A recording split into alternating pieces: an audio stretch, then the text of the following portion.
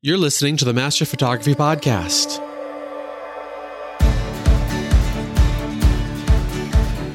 Welcome to the Master Photography Roundtable, part of the Master Photography Podcast Network. You are joined by thousands of photographers listening to this show who are all on the same journey to master their photography. I am Brent Bergherm, the host for this episode, and this is a bit of a special episode. Today I'm joined by a LinkedIn expert, Jeff Brown. He comes all the way from the UK, and he's helped many a photographer learn and understand this social media platform. Jeff, thanks for joining me today. Thanks for having me. No problem at all.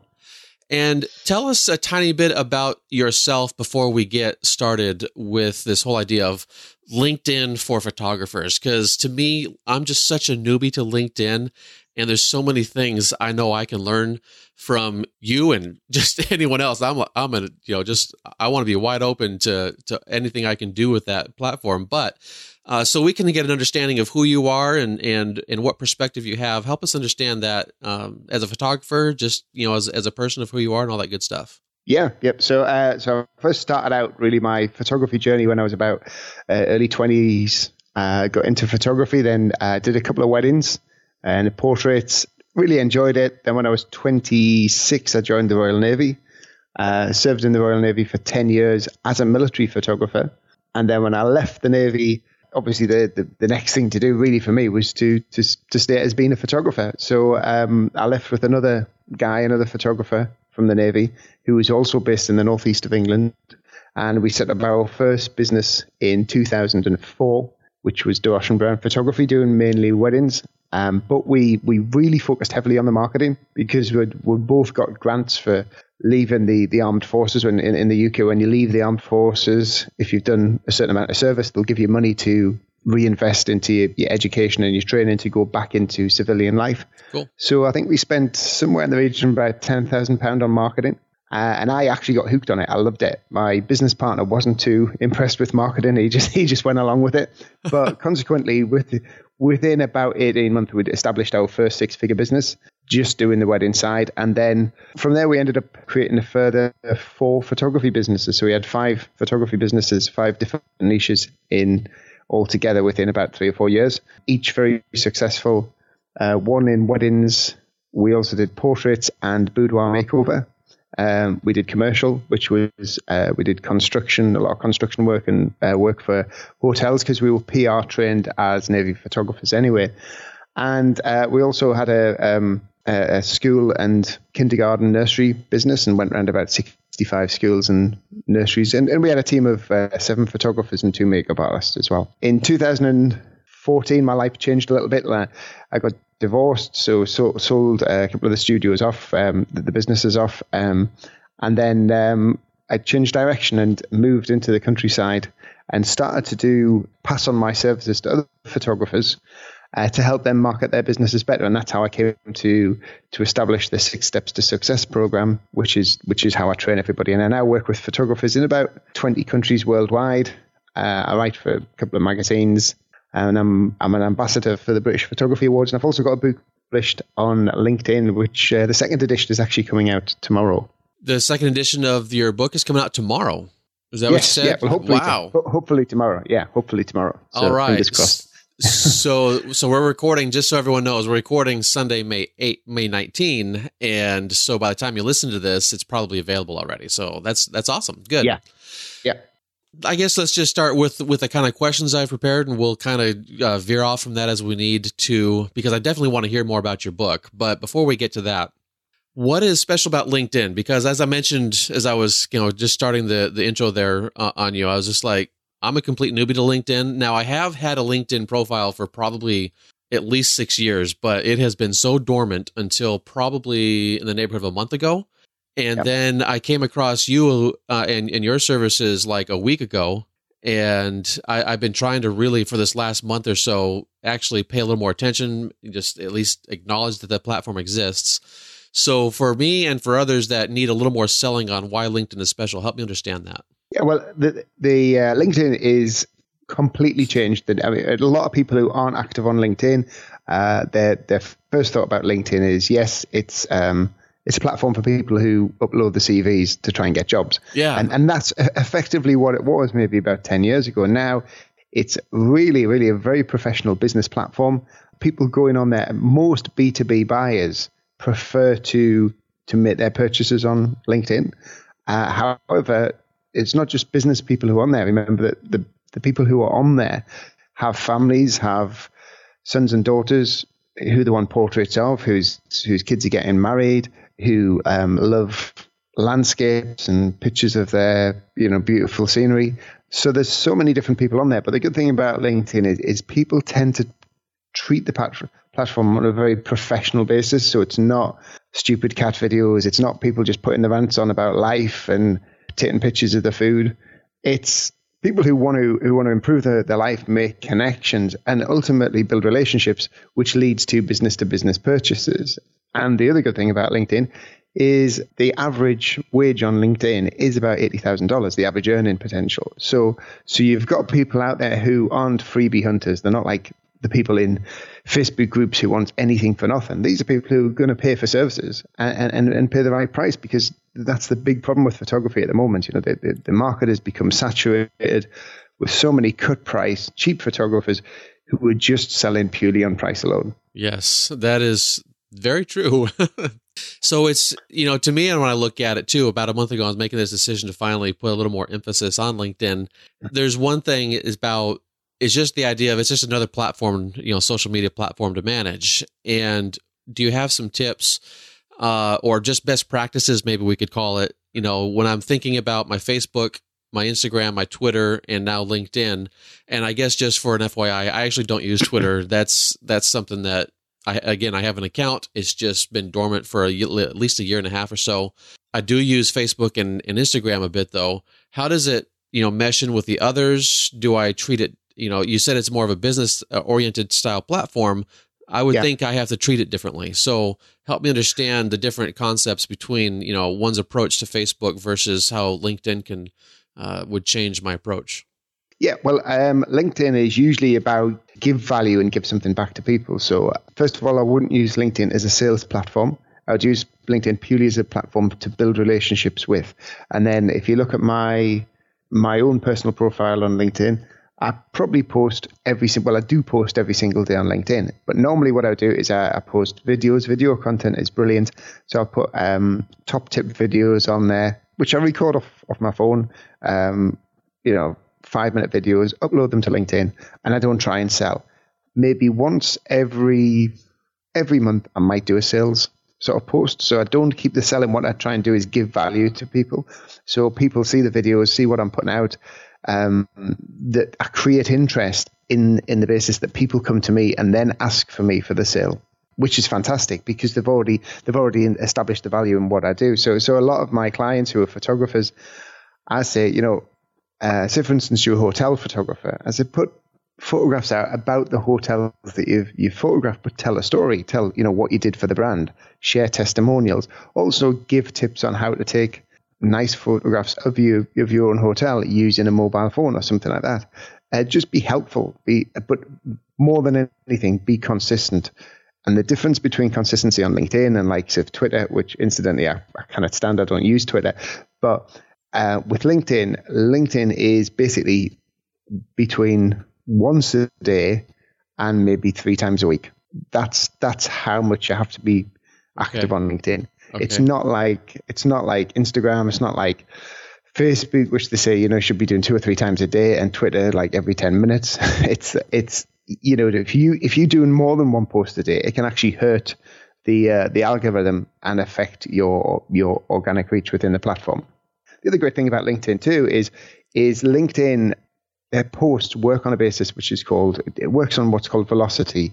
So say for instance, I put a post up and the post has really, really good content and people love it.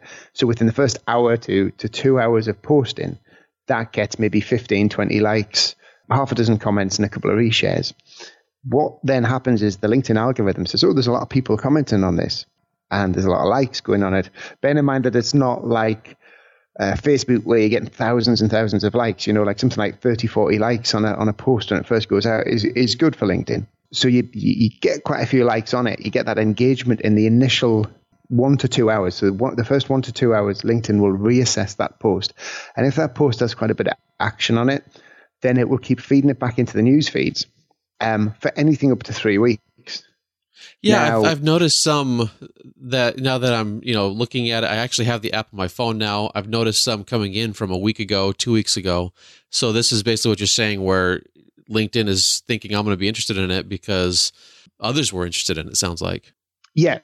In LinkedIn, you're rewarded for relevant content, relevant, helpful content, in the fact that it'll keep reshowing it and reshowing it and reshowing it to, so you're not having to constantly, oh God, I've got to post something again, because likes of Facebook and Twitter and Instagram, their algorithm works on recent, so how recent the post is. Yeah. So, on Twitter, after a day, that's dead, on Facebook, maybe a maximum of 2 or 3 days, and then the post's gone. It's out the news feed. As I say, with LinkedIn, 3 weeks is very achievable. Okay. So you're not having to constantly. It's getting that consistency. So ideally once a day, but 3 or 4 times a week is good enough. But making sure you're putting quality content out there. Okay. So here's a question. You say it's not generally a platform where you want to be selling something. And so how do we splice that difference between something that's just trying to be informative and telling people, what it's about or whatever, and having it come across as a sales type pitch? Now, that might be an obvious for some people, but one who is a little more weaker, you mentioned your partner, back in the day when you first got out of the Navy, that he wasn't so big on the marketing aspect and you really sunk your teeth into it. I've kind of view myself as that one that's potentially not so big on the marketing aspect. So yeah, I may not have that exact kind of thing coming through, but also if I can read you one of my more recent posts that I put on there, tell me if this is a sales pitch and let's see what happens. And I'm talking about that online course that I had mentioned before we started recording. And so I just say, meeting people and helping them with their questions. It's awesome. I'm about to jump into my first group session for my master photo printing online course, where I'll meet the people who are taking the course and ensure they are on the path to successful printing of their photos. Would you qualify that as a sales pitch? No, I wouldn't. Okay. And I think because what you can do is you can start for this course is you can start talking about it. Start sharing some of the information that you're going to be sharing on your course anyway. So giving tips away, but just small. Remember that with this, a post on LinkedIn, what you call like a status update post, you're limited to 1,300 characters anyway. Okay. Anything over 1,300 characters, you have to create as what's called a LinkedIn article. And an article is more like a blog. And that goes onto the LinkedIn Pulse platform, which is the biggest publishing platform in the world. And then it will stay on there forever. So I quite often get inquiries or messages, people inquiring about my services who've seen a LinkedIn Pulse platform article that I've written 3 years ago, because it's all it's keyword established. So if somebody hits on the keyword in that particular article and it comes up, then I can still be getting inquiries from it.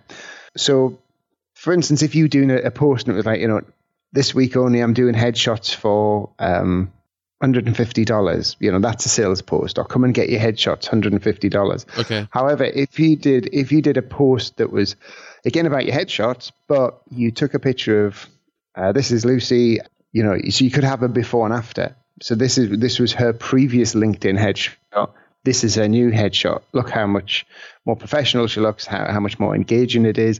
But then you say, Lucy came to me because Lucy is a financial advisor. She was worried that she wasn't creating the right image. So after much discussion, I realized that what she wanted was to look trustworthy and approachable, and obviously honest to her ideal potential clients. So this is the type of image I created for her.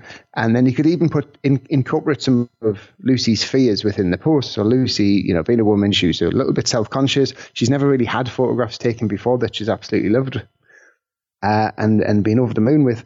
So I made sure that before she left the studio, because I have a 100% satisfaction guarantee, that she viewed the pictures, because you shoot tethered or whatever, and she went away absolutely over the moon and loving the photographs, and now she's getting more business from her LinkedIn profile and more people inquiring. So you basically tell the story about what her fears were, what she was wanting to achieve, And then and this is what I did, and this is how I achieved it. So throughout that post, you've never once said, come and get your head shot with me. You've never once mentioned price.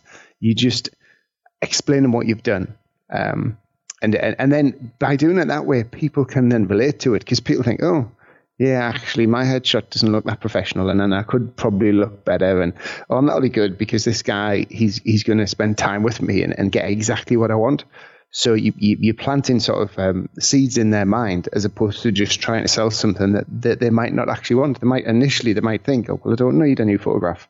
But when you tell a story about it, they could relate to that, So I guess it sounds like people are definitely, if it is a good story, they're willing to spend the time reading it and finding out about it is what it boils down to. Yeah. And I think the other thing with LinkedIn as well, and is, people go on there initially thinking they've got to be a business, and you haven't. What you got to do, one of the best ways to be on LinkedIn is to be a person, because it all comes down to that age-old thing. People buy from people alike. I mean, if you think, when was the last time I bought a service from somebody I can't stand, or somebody I don't like, or a company I don't like? Mm-hmm. I mean, sometimes you have your hands tied a bit. I live in the middle of the countryside, and unfortunately I have to go with a mobile phone network provider who I don't like. Because really I haven't got much coverage with anything else. But, normally we buy from people who we like, and we form relationships with people who we get on with. And that's what LinkedIn's all about. And without, one of the first things I would do on your own profile, looking at your profile, would be to lose the avatar and have the photograph of you, because people want to see you as a person. So that's a big no-no on LinkedIn, is like using your logo as a photo, because you wouldn't go to like a network meeting and introduce yourself to say my company's called Focus on Marketing. So I wouldn't go to a face-to-face network meeting and say, hi, my name's Focus on Marketing. Yeah. My name's Jeff Brown. So you become your own personal brand on LinkedIn. And then what you have is you create LinkedIn company pages in your experience section. And that is like your own website within LinkedIn. And when you have your company page is then effectively when you talk as a company. So on your company page, you can say we, or here at Focus on Marketing, we do this. On your personal profile, it's me. Me, Jeff Brown, I do this. So that's how you separate it on LinkedIn. Okay, good. You mentioned the articles a little bit ago, where if you have your limited to 1,300 characters in a standard post, but if you go longer than that, you need to do an article. So it's like a blog post.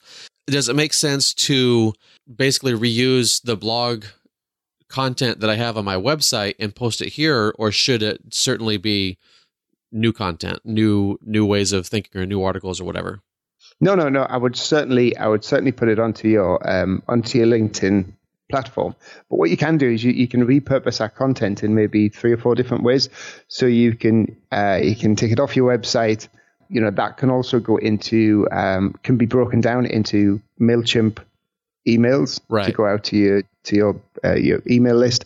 But then you say, for instance, you've got a 3,000 word blog or something like that. That blog can then be created into 3 or 4 LinkedIn actual status updates over the course of a week. So you could say, right, so have the main subject, but in the next week I'm going to be sharing information on nighttime photography or something like that, or top tips for capturing the stars. So basically you'd be putting a tip on a day, but then that whole article, that whole blog post will be then uploaded as a complete article to LinkedIn onto the Pulse platform as the full blog. So you've got maybe 3 or 4 ways of repurposing that content. Okay, cool. Yeah, I already do that idea with the MailChimp, where I'll take, probably the first paragraph or 2, I put it in as the stuff on MailChimp, and then there's a button to read more, and that takes them to the website. But as far as how to treat it on the LinkedIn, that's the part where this is really going to help. So that's why we're here. Yeah. That's good. Yeah, and also make sure when you do publish it as an article on LinkedIn, bear in mind it'll ask you for a headline to create a headline on article. Try and use that headline to get your keywords in. So if your keywords is going to be, stargazing photography or nighttime photography or something like that, then make sure you get some keywords in the headline, and also try and open your first sentence with maybe 2 or 3 keywords as well. Excellent. All right. So let's take a look at some different genres of photography and how we might be able to use LinkedIn, or some very specific ideas of what we might offer the LinkedIn audience, those who are there on LinkedIn for these types of genres. So let's start off with the first one. That would be like a nature photographer, a landscape photographer. What kind of things should we be doing that will attract attention for that type of photographer? Right. Well, I do actually have a few nature and landscape photographers on the program, and what we've done is we've tailored their LinkedIn profiles to a particular. Well, you can do it a couple of ways. You can have it either tailor it to a particular type of people or person or industry, or tailor it to maybe a particular country or area. So, like one of my clients is a nature photographer in Western Australia. So basically he connects with a lot of people and businesses in Western Australia and posts nature content, but telling stories about how beautiful and how lucky we are as a people to live in Western Australia, being surrounded by all this beautiful nature. So he shares content that is relevant to the people who live in that particular area. But then he also connects with like cafes, restaurants, galleries, places where he could exhibit his work, but also places where, you could connect with like companies like law firms and solicitors, real estaters and places like that, because a lot of these places have big offices, big areas where they have wall space where they could be displaying prints. So, you could be selling photographs to solicitors, to estate agents, that sort of stuff. So that's probably one of the best ways is to. I also have somebody based in the UK. She's based in Derbyshire, and she constantly posts on a daily basis images from her hometown and areas, but just different than what everybody else does. Because if you any particular state or country or town or whatever will have iconic images which everybody immediately thinks of. Yeah. But then there's lots of other stuff, or even iconic images from a different angle. There's lots of other stuff that people, don't do the norm and do the same as what everybody else does. Post something different. Post other images of your particular town or area that aren't photographed as often. But then don't just post the image and go, got this fantastic image at the weekend using a Fuji, whatever, this shutter speed and aperture, because the people who are looking at it aren't interested in that. What they want to know is, oh, what's this about? How did you get that photograph? That angle, or I had to lie down in a puddle on my stomach or something like that, or I got up at 5 o'clock in the morning. And then you tell a bit about how you took the photograph, but not from a photographer's point of view, as a person, how you took the photograph. And then tell a bit of history about, or a bit of information. Maybe Google a few facts on that particular landmark and say, did you know that, it was first built in 1705 by whatever, Nice. So make that, tell a story. You always tell a story with a photograph. But what a lot of photographers tend to do is to try to tell a story about the camera side of things. So, I was out using my, and then they wonder why they don't get many likes and comments, because the only piece of information that's relevant and of interest there to anybody is to other photographers. So unless you just marketing to other photographers, which you're probably not, then leave that information out. It's not relevant to your ideal client. Sounds good. Yeah, you mentioned there connecting with galleries and the like, and I'm just like, that sets a little alarm off in the back of my head, because that's been one of my longtime goals, is to actually connect with some galleries. So I can see that kind of making sense for myself.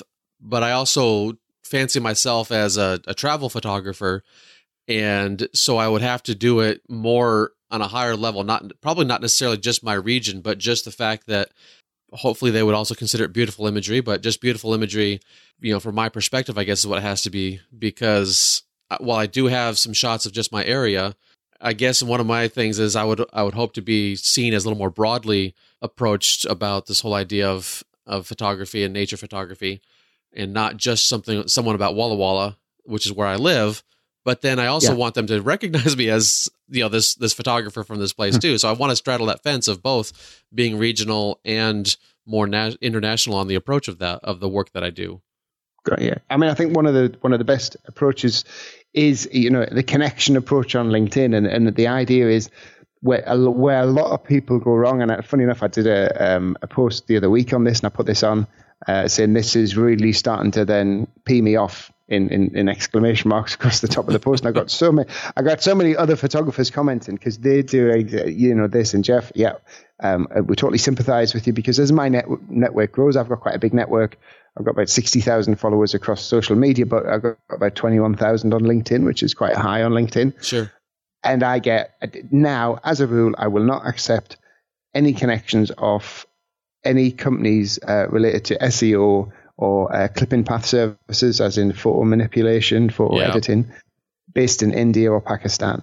And the reason being is they connect with you, then straight away it's a sales post. Just bang, bang, bang. But they don't just send a sales post, then they'll keep going, sir, we give you the best price. Then they start spamming on your post. So when I put a post out, because I've got such a huge audience, they start commenting on my posts with sales posts to which just makes them look horrendous and makes them look very, very unprofessional. And I think if you what you want to do is, as I say, you build in relationships, so you connect with people. So you would connect with, another good one for yourself, would be to connect with magazines.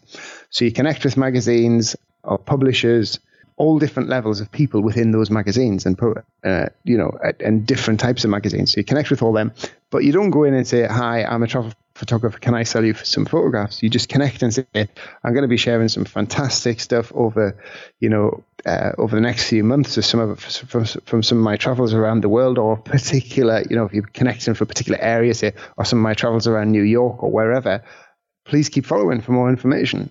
So what you're doing is, and then you by putting this regular content out, what you tend to find is people just come to you. Right. I got my first 2 writing jobs for magazines because I connected with magazines, but I never says, can I write stuff for you? Because I'm a photography mentor, and then you pay me. I never did that. All I did is I connected with them and just kept putting the content out. And within about 6 months, the first one comes along and says, we need to talk. I'd love you to write a column. And I'm like, all right. And we'll pay you $900 for doing it. Oh, fantastic. That'll work too. because they were seeing the value in what I was putting out there, because I was coming up on the news feeds, and because I was doing it on a daily basis.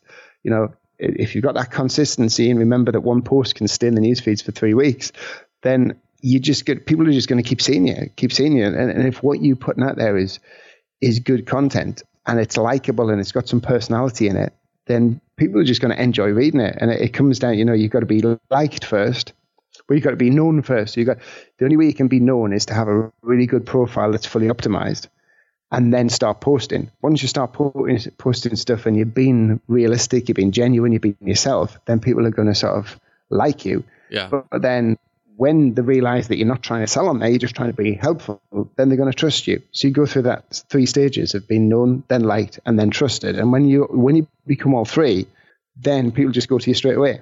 If they ever need anybody for, people come to me and just say, well, I've been watching your videos for 6 months. How do I sign on your program? I said, well, I haven't told you the price yet. I'm not bothered. I want to join. Cool. All right. Because they feel like they know me really, really well, because they've been watching these videos every day, and they know that I'm not. I always say, I'm not going to try and sell to you, because that's not what I do. I give you the value, I tell you the price, and if you want to join up, you join up, and that's it. Because marketing gets a bad name, you see. So you got lots of people trying to sell their courses and trying to, we've only got one place left, you've got to buy today. I don't do any of that stuff. That's not the way I work. Music to my ears. Because of that, because I'm crap at sales anyway, because of that, then more people come to me, and they're quite happy to approach me and ask about it. And if they can't afford it, or it's not right for them, then they just say, oh, that's fine, Jeff, but what they'll do is they'll always respect me, and they'll always keep liking my stuff, because I've been genuine to them and I've been helpful to them, So, and what I do is quite often people will come and they'll approach me, on LinkedIn, and they'll drop a message and say, oh, Jeff, I've been watching your videos. Can you give me some feedback on this, or a bit of advice on the website? And then what I do is I'll go onto their profile, or I'll go onto their website, and then I'll drop them a message back on LinkedIn, but I'll record a video. So I record a personal video for that person and send them the message back, and I'll say, hi, I got your question. Just, I'm dyslexic. It takes ages to type anything up. I thought I'd just send you this quick video. Right. This is what I'd do, blah, blah, blah. And also I checked out your website. I would remove this, put this headline here, move this up to here, maybe change your font to this, give them a bit of advice for maybe 2 or 3 minutes. And then that's it. Cool. The response I get back from that is amazing because people can't believe I've taken the time to do it. And so even if they don't join my program, what they do is they continually like and reshare my stuff because they feel they owe it to me because I did this for free, because I did that for them, you know? Yeah. So that's really the way you work on LinkedIn, you know, just give, and then everything comes back to you in the end.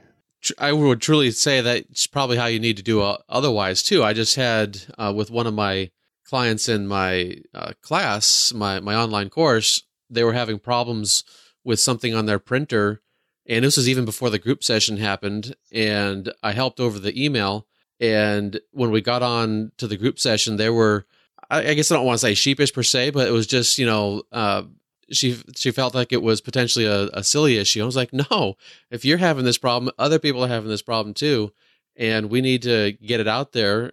It can make someone feel silly though if it's such a simple fix.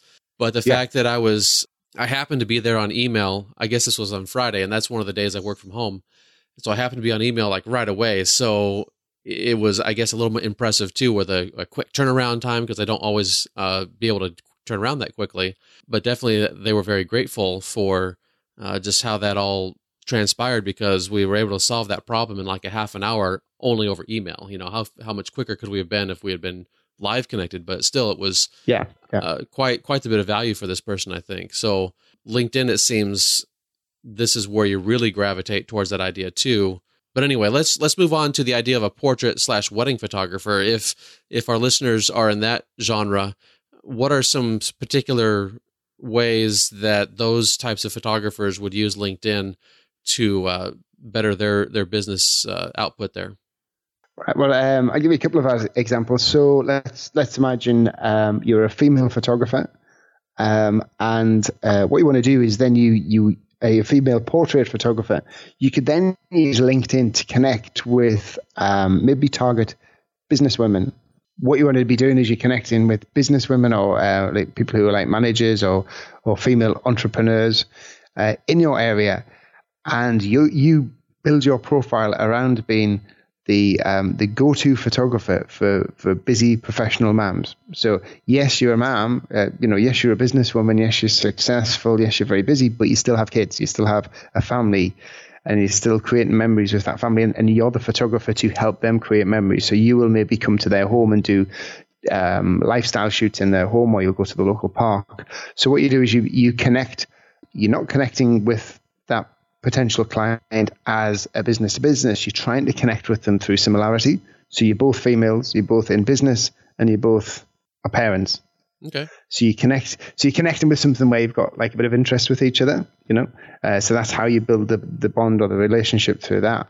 Another one for like wedding photography is try and don't try and just be like a general wedding photographer. Try and become a specialist type of wedding photographer. So you could be a wedding photographer who specializes in weddings for people who love the outdoors and love the countryside. Nice. So that is the type of, so you're connecting, so you will be connecting with maybe hotels as well. So you want to try, so you can use your profile not to just connect with people who are going to be your end client, like people who get married, but other vendors who you can build joint partner relationships with, referral partner relationships with. And that's something we did massively. We got so much work from bridal shop companies because, a woman will go and she'll choose our venue, then she'll choose our dress, then she'll choose our photographer. Yeah. It's usually that particular route, So what you want to do is you want to connect with somebody who's before you in the chain, which will be like venues and bridal shops, like makeup artists and wedding cakes and cars. They come after the photographer. So the chances are, funny enough, my ex-girlfriend, we were together for 10 years and we had we ran a boudoir business together as one of the 5 businesses within my company, and she did like the hair and makeup. I used to give her about 20 to 30 weddings a year, referrals that would book.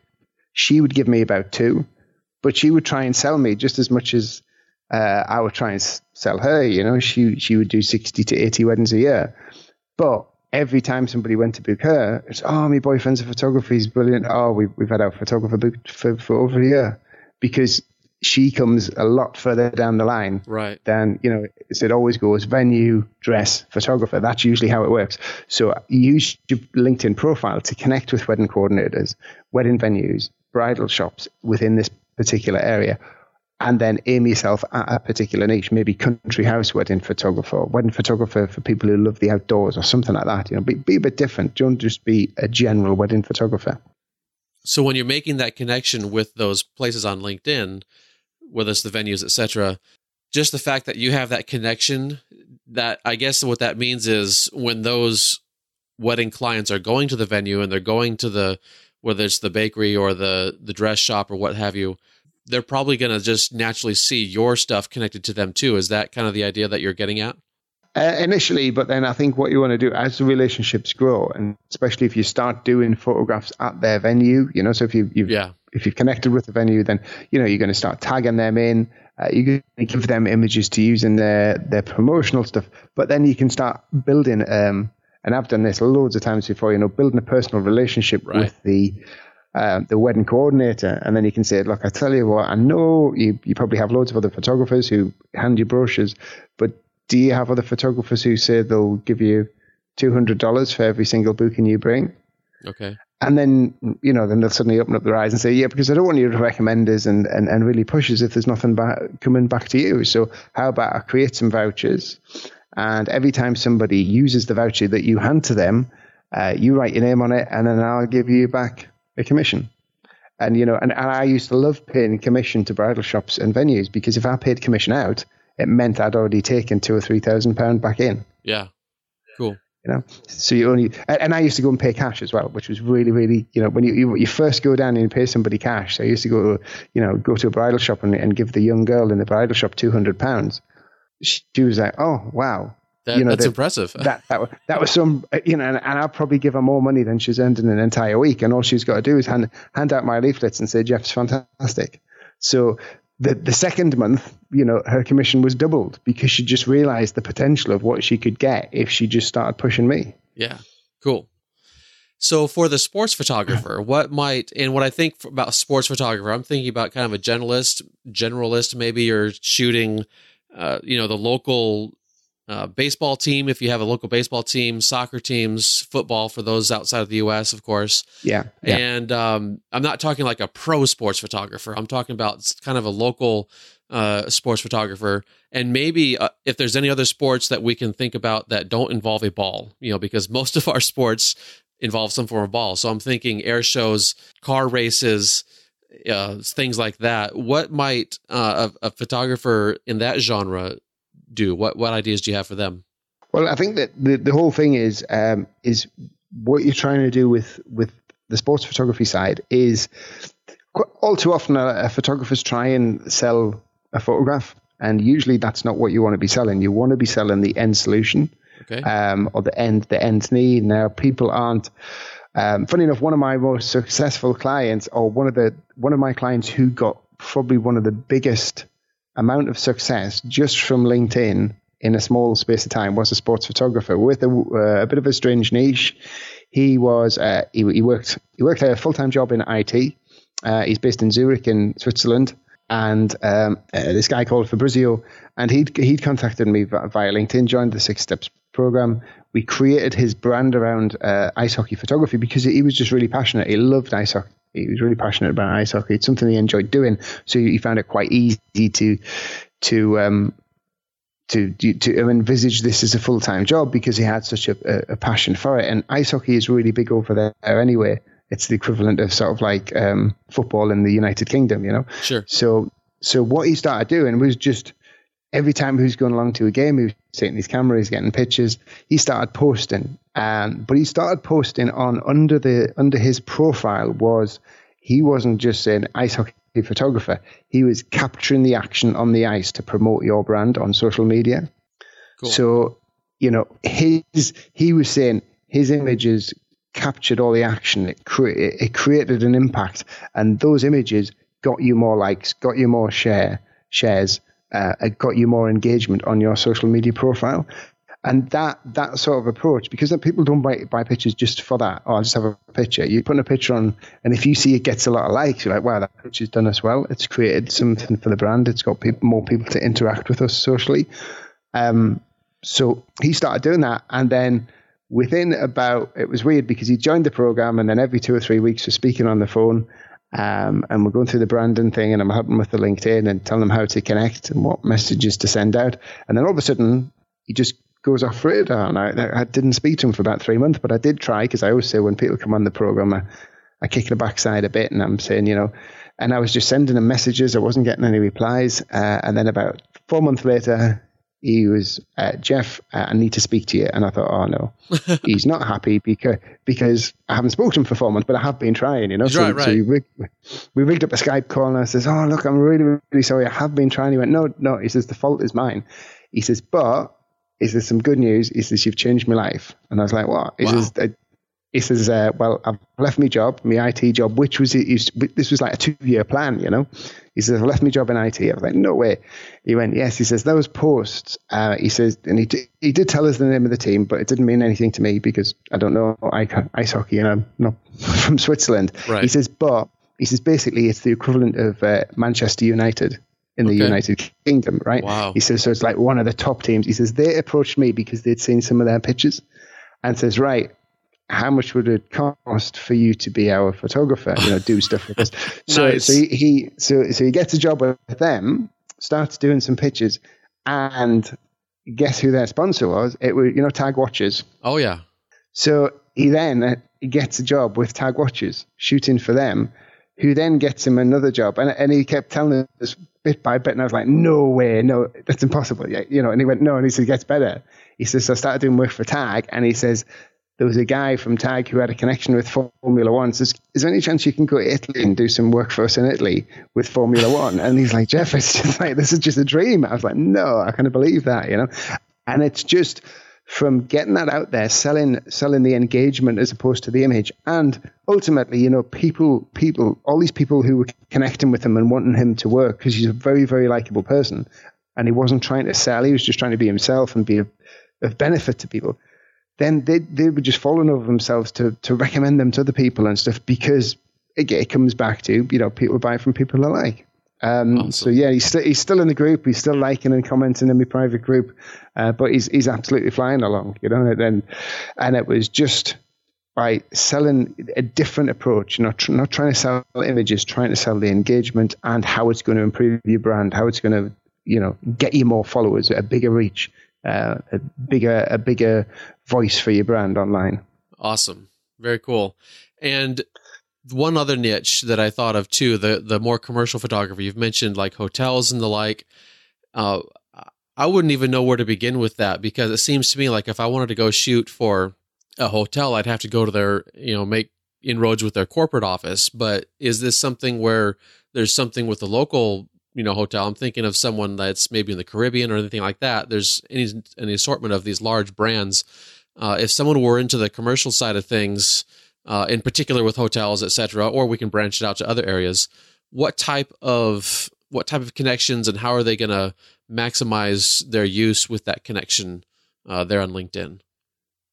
Well, funny enough, some of my most successful clients are, from a commercial point of view, are hotel photographers. Okay. And one of the reasons being is the hospitality trade is one of the few industries that totally realizes and embraces photography and puts so much value onto it. Because let's just think of it from a personal basis, right? You're going to go on holiday. Say you're going on holiday to London, right? And you've never been to London before. So you jump on booking.com, you go in and you start looking at rooms.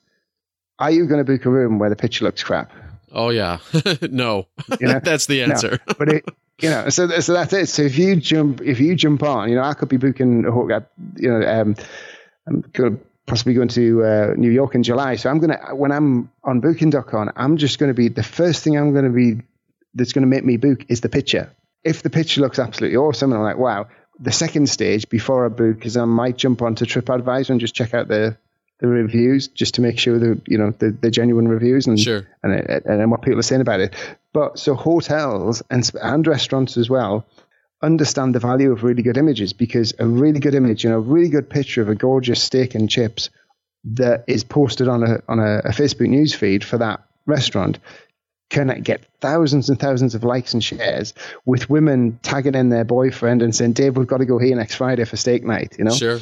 So but if you put a crappy, horrible picture that's been taken by a mobile phone underneath the heat lamps as it's coming out from the kitchens and it looks yellow and it looks crap, and then you post that's not going to make people go, wow, I really want to eat that, Right. So what I tell my clients again to do is, tell them that you don't just take photographs, you take beautiful, stunning photographs of the hotel rooms and facilities that tell the hotel story, create the hotel's feel. Because each hotel will have a feel that it wants to create. Some hotels are luxury hotels, some hotels are family-friendly hotels. So you basically, it says that it embraces your brand, captures the atmosphere, and gets, basically, you're not selling photographs, you're selling more bookings. Yeah. I create images that get you more rooms booked. I create images that puts bums on seats in the restaurant, because your food can actually be practically smelt and tasted through the news feed. It looks that delicious. Yeah. And that's how you go about it. Now, if you've got no experience, you're a brilliant photographer, you quite like the idea of that, but you haven't got any stock imagery. What I say is just go to the top of the game, go to the big boys, and just go in and knock on the door. Go to the reception, say, "Hi, is the manager about? Can I have a little word? I've just got something to offer him for free."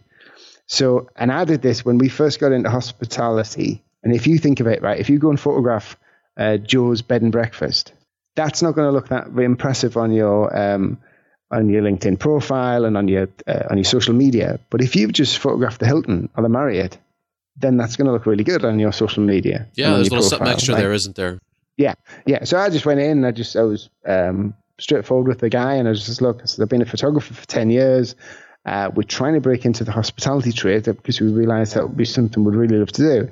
I'm very experienced. I can show you a load of photographs for like the construction industry that we've done. And I said, I really like your hotel. You've got a gorgeous hotel. It's lovely. And I mean, look at the views from your windows. It's fantastic. I said, how about, I would normally charge £1,000 to do a half day's photography.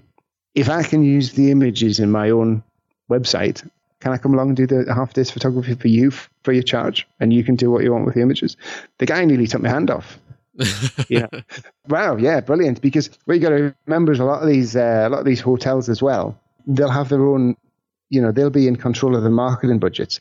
And then a lot of them, especially the franchise hotels, at the end of the week, they'll have to phone their head office and put in their sales figures. So they're all up against targets. So if he thinks he can get something for free that's going to help him reach his target a bit more or sell his services a bit more, then he's going to jump at it. Yeah, why not? So if you're confident about your photography, just go in. If you get knocked back by the Marriotts and the Hiltons, then don't stop. Go for the next thing or go for something that's really. There might be a hotel in your city that people, it's not a big chain one, but it's an independent, but it's quite luxurious and everybody knows it. So then go for that one. Go for something that people will recognize, because people will then look at your profile and go, oh, he must be good if he's doing photographs for them. Right. Nobody knows that you did the photographs free of charge. And it doesn't matter that you did them free of charge. You're not telling a lie or anything. You just say, I did do photographs for the Hilton. Yeah, very good. Yeah, in my area, we've got this hotel that has been around since like forever. But in the last, 15 years or so, they revamped it, remodeled everything, spent millions of dollars, and now it's this really swanky place. And that would be something where it's not connected with any other chain, but that would be a good starting point. I'm sure those ideas, I'm sure there are in lots of other towns too. I live in a very small town, and we've got this really well-known, really swanky place. There's bound to be other places like that, and then that does sound like a really good starting off point for.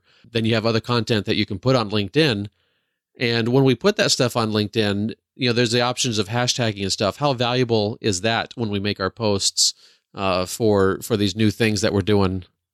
Well, one of the things with hashtags on LinkedIn is what I would do is lay it out in a way that's it's not like Instagram-y type, and it's not like Twitter type. So you'd write your post, Yeah. So your 1,300 character post, obviously you're going to have to leave, you're going to have to make it maybe 1,200 characters because you're going to have room for your characters for your hashtags. Okay. So you write your post and then you would put your hashtags in. But what I do is I create maybe 2 or 3 lines down. So just press the return bar down. So the hashtags are separated from your content. Okay. So it's you don't have it inside of your content because it's spoiled and it spoils the readability. Right. Then just put it at the bottom, and they say don't use any more than 5. Okay. 5 is about the maximum on LinkedIn. Keep it industry related, but also keep it related for what your ideal clients are looking for. So, for instance, I got one of my clients. I picked him up the other week on his LinkedIn posting because I'd seen he'd used about 20 odd hashtags. I says, no, keep it down to 4 or 5. And I says, but all his hashtags was headshot photography, personal branding photography, business portraiture photography. So it was all related to his headshots and photography. And I says, no, I says, try doing a few hashtags that are relevant to the people who you're trying to connect with. So say, for instance, you might be trying to connect with people in business. So why not hashtags like business inspiration? Okay. Or business branding or something like that, So don't just make it all about the photography. Make it about your ideal client as well. What's going through their mind? What are they looking for? Not just necessarily from the photography point of view. Very good. Yeah, always putting it into their perspective. It's something that can be tough for us to do. And, for like myself, I definitely have to be trained to do that, which is a little odd for me to think of because that's what I train my students to do. But I train them also to interpret their client's message, not necessarily to come up with their own message. And so that's where I think we have a difference as well. Because as a designer, as a photographer, for what I train my students, it's all about understanding what the client needs and then being able to speak to that and design for that. And this is where we just need to bridge that gap and say, okay, we need to think, put ourselves in their shoes. What are they looking for? And how can I speak to that? That's what it sounds like you're saying. Yeah. And I think another thing to do, I mean, this isn't to do with hashtags, but what I often tell people is, and when we do the first part of the program, the branding part of the program, I have this big section.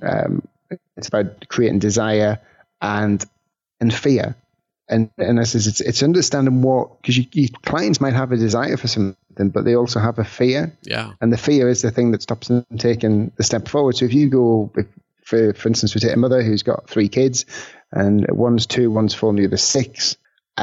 She wants some beautiful photographs, but the fear is that she knows her kids might absolutely kick off in the studio. She's going to be totally mortified and embarrassed, and she just can't bring herself to bring her 3 rather excitable boys down to the studio.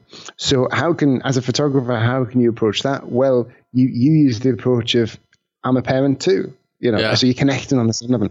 I know that kids aren't perfect. Mine are far from it. Yeah. And that's why every time I do a shoot, we spend a good 15 minutes familiarizing myself with the kids, having a bit of fun, engaging with them, so that when we pick up the camera, they're ready and willing to go ahead, so that you're going to get some beautiful photographs.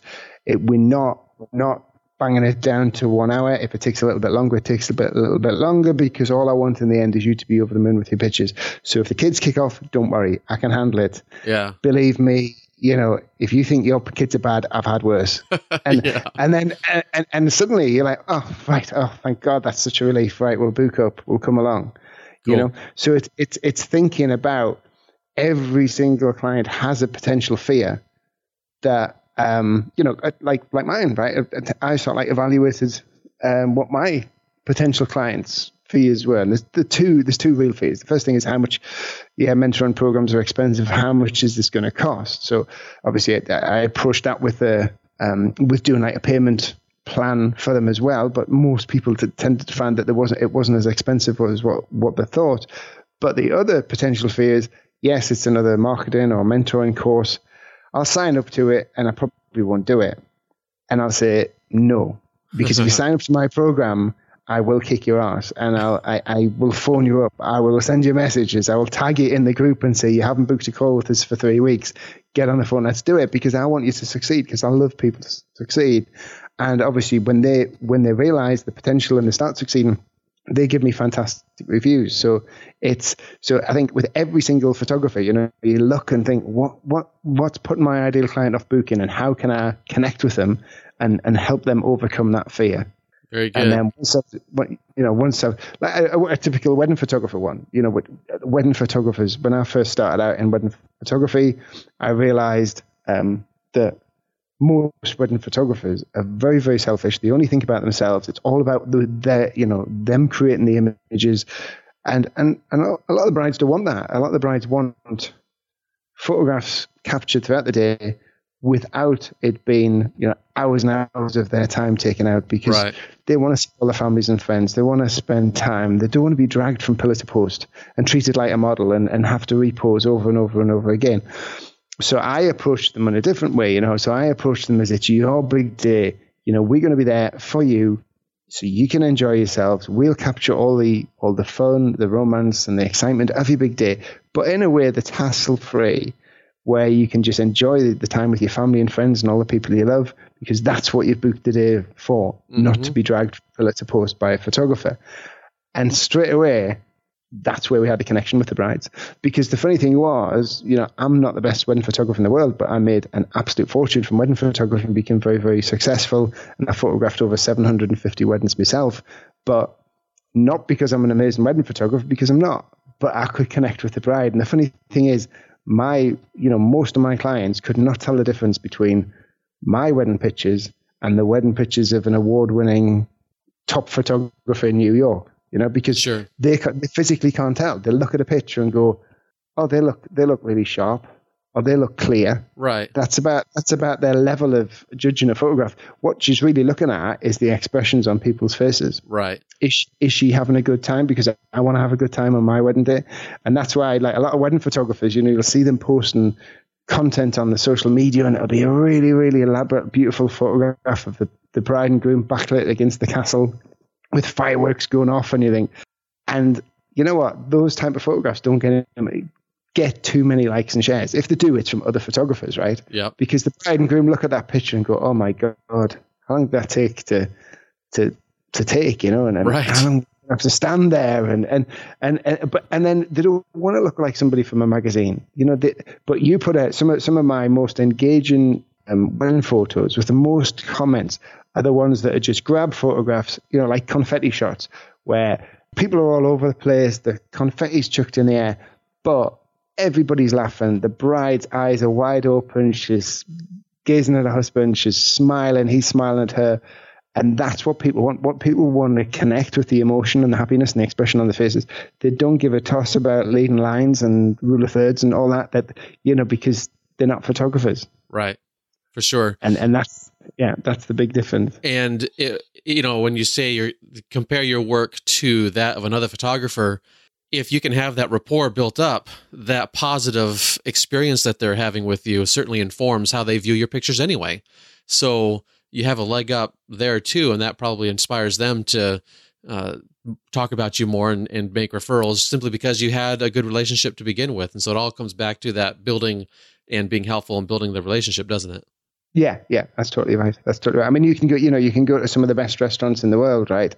And they serve fantastic, beautiful gourmet food. But if you get rude waiters or bad service, that food never tastes as good. That's right. But you could go to a restaurant that the food isn't gourmet Michelin star, but you get amazing service. They look after you. You'll keep going back. Yeah, absolutely. Yeah. So one last topic I want to kind of sort of cover, and this one's a little bit touchy for me because this is something that I want to be careful in how I approach it. But that is because I do love my day job, but I have this insatiable desire to be fully self-employed doing something in photography. I just love photography that much. If I can breathe and live it even more, I'm a happy person kind of a thing. At least historically, I would say I stink at marketing, and this has certainly been helpful. I've been on this trying to learn everything I can about these types of things for what it feels to me like the longest time. But help me understand, what can I do to get me over that hump and moving in the right direction? And I want to couple that with another question, and that is, there's lots of different things that I could, that we just got done talking about, whether it's the nature photographer, the travel photographer idea, and I'll throw in there too, the idea that I do these online courses and in-person workshops, that's an awful lot to throw at somebody. Would it be good to niche down into something very honed in and very specific, or is it still good to find a way to be able to talk about those three ideas in my business that, and others, may have, not those specific items, but they may have, the different portrait ideas, the different sports and other commercial ideas that they do. How should we be combining all of that or not combining all of that in LinkedIn? But then also anything else that could help me get over that hump and moving in the right direction to just being able to support my family, because that's really the only thing I care about. Well, I would say make money, but yeah, it's about supporting my family and being able to do that through what I absolutely love and dream about doing for ever since I was a teenager, basically. Well, what I would do is with LinkedIn, if you look at my LinkedIn profile for an example, first of all, what you do is you create a niche. So you definitely have to, that is one biggest thing on LinkedIn, you've got to go niche. So you direct your profile to a particular style of photography or type of photography, a photography offering, and then direct that to a particular market or area.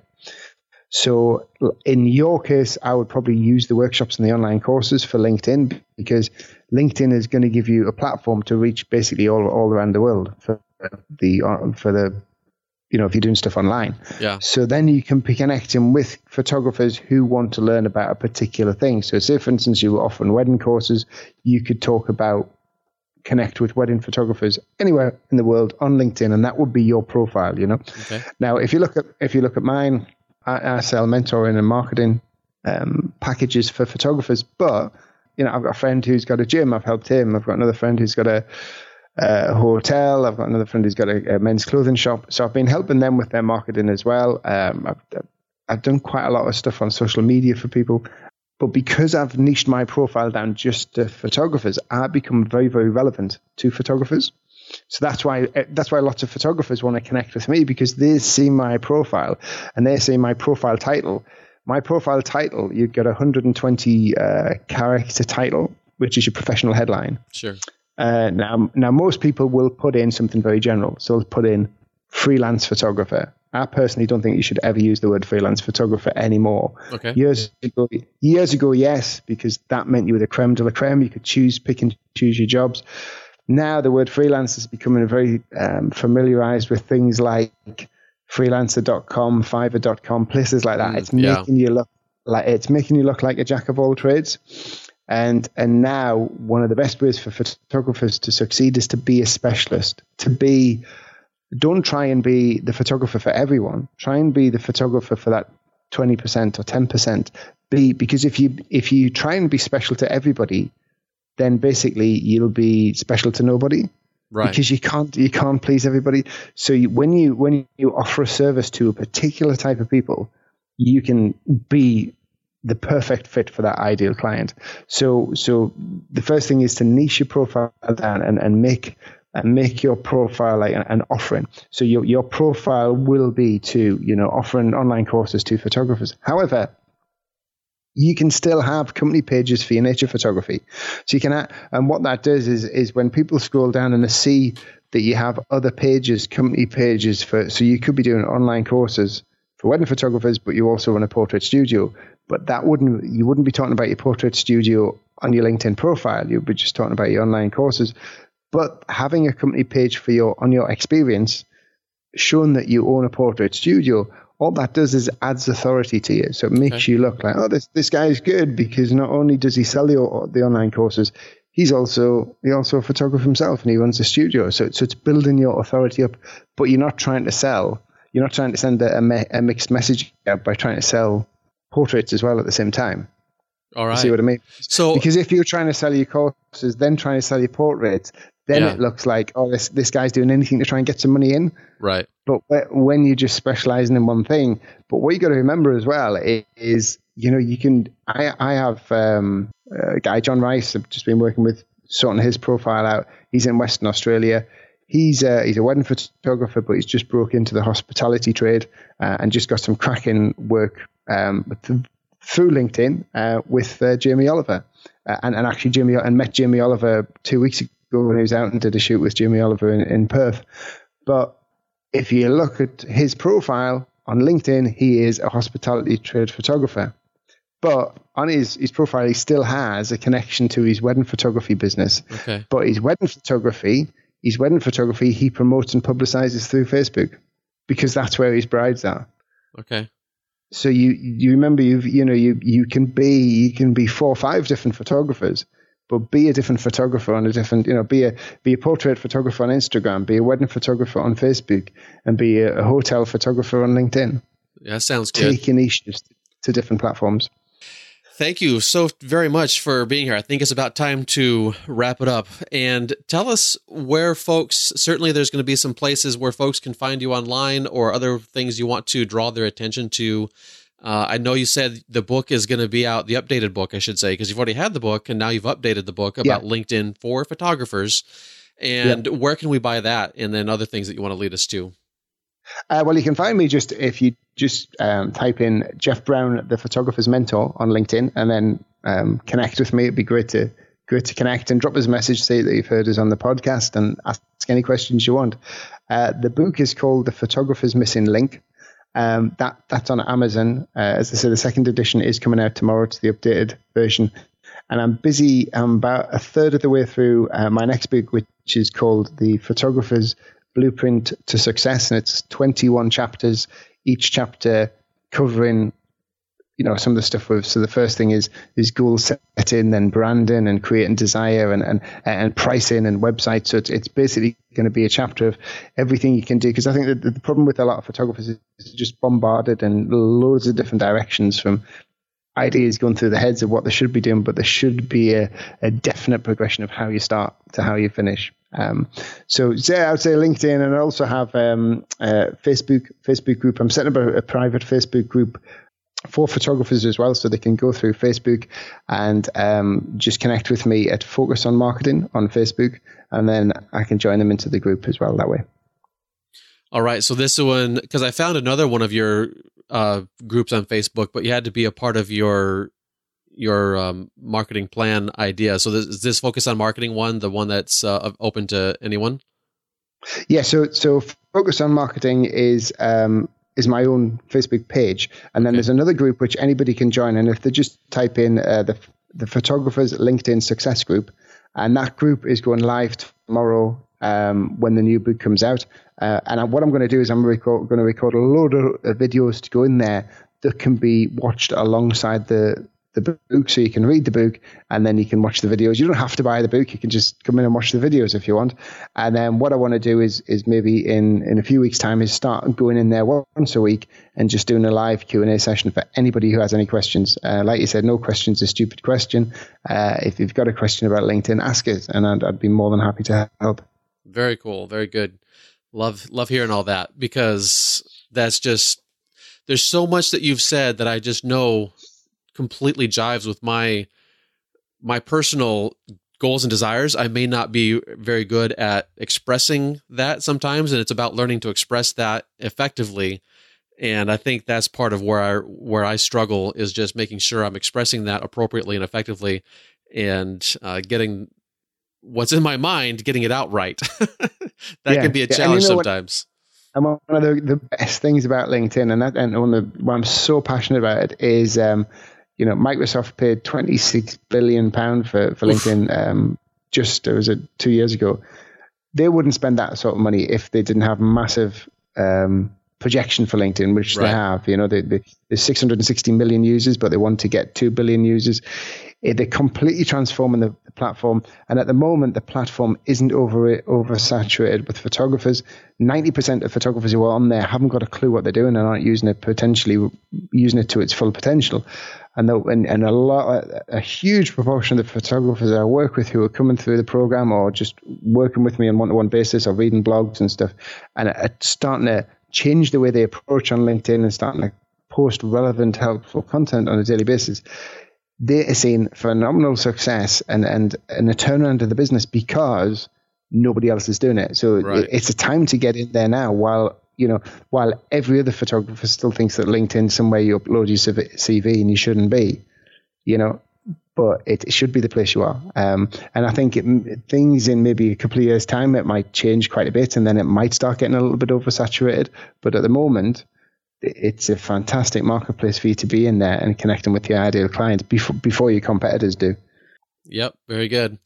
All right, thanks again so much. I really appreciate you being here and talking over these things with me. And hopefully, listeners, we can... I know a lot of this stuff was about me and my experience. Hopefully, we've broadened it out enough and you can apply that same type of response that he gave to you and your experience. Of course, that would be the ultimate goal that we're able to do is to help you guys along with what you guys are doing with your photography as well. So, Jeff, again, just thank you. I'm really grateful that you're here, and you've been a big help, I know, to me, and I'm pretty sure you've been a big help to my listeners as well. Fantastic. Thanks again, Brent. You betcha. Have a good one. You as well. Take care. Bye now. Bye-bye. All right. Well, that wraps up our interview today, folks. Thank you so much for being here and for listening into this.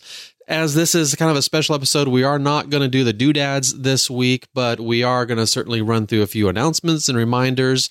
Just remember, our home for the show is over at masterphotographypodcast.com, where you can find all of these links that we're talking about. You can head on over there and you can scroll all the way down to the bottom. That's usually where the links reside. So masterphotographypodcast.com. You can certainly find us on the Facebook group, Master Photography Podcast. Just search for that on Facebook and you'll be able to hit that join button if you like. We will need you to answer one question. That is one of the hosts of the show. Certainly my name will work, Brent. We've also got Connor, Erica, Brian, and Jeff. That'll work just fine as well. And you can find my work over at brentbergherm.com. That's where I've got my recently published course on master photo printing. So if you happen to have any questions and you want to dive deep and understanding what it takes, not only to get good color out of your screen and good consistent color going on, of course, the whole idea there is to go to printing and to seeing that image in print. So if you want to bring more into your photography and bring it into the real world, and whether you have your own printer or you're going with an online printer, an online lab, doesn't matter which way you're going, you're going to learn all the tools you need to get good, consistent prints and good, consistent color out of your images. I'm bringing that on the road too. I'm going to Denver in July. So you can look at the info on my website. So just find the little workshops button and then you can look at the Denver one-day print workshop. And by doing that, you'll be able to join me in Denver in late July and we'll be able to have a fantastic time coming together, getting some great prints. Thanks so much for the Lone Tree Photo Club for hosting this event. You can also join me in Walla Walla and the Palouse in mid-June, where we're going to spend a total of 5 days together.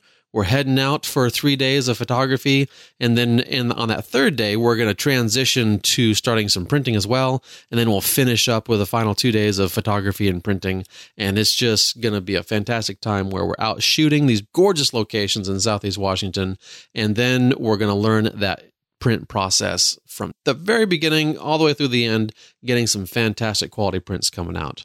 You can also check out my Latitude Photography Podcast over at latitudephotographypodcast.com. You can find me on Facebook. Just search for my name, Brent Bergherm Photo. I'm on Instagram at Brent Bergherm, and I'm also on YouTube. So just search for my name over there. And that's pretty much it. Thank you so much for listening, and we'll see you again in another 7 days.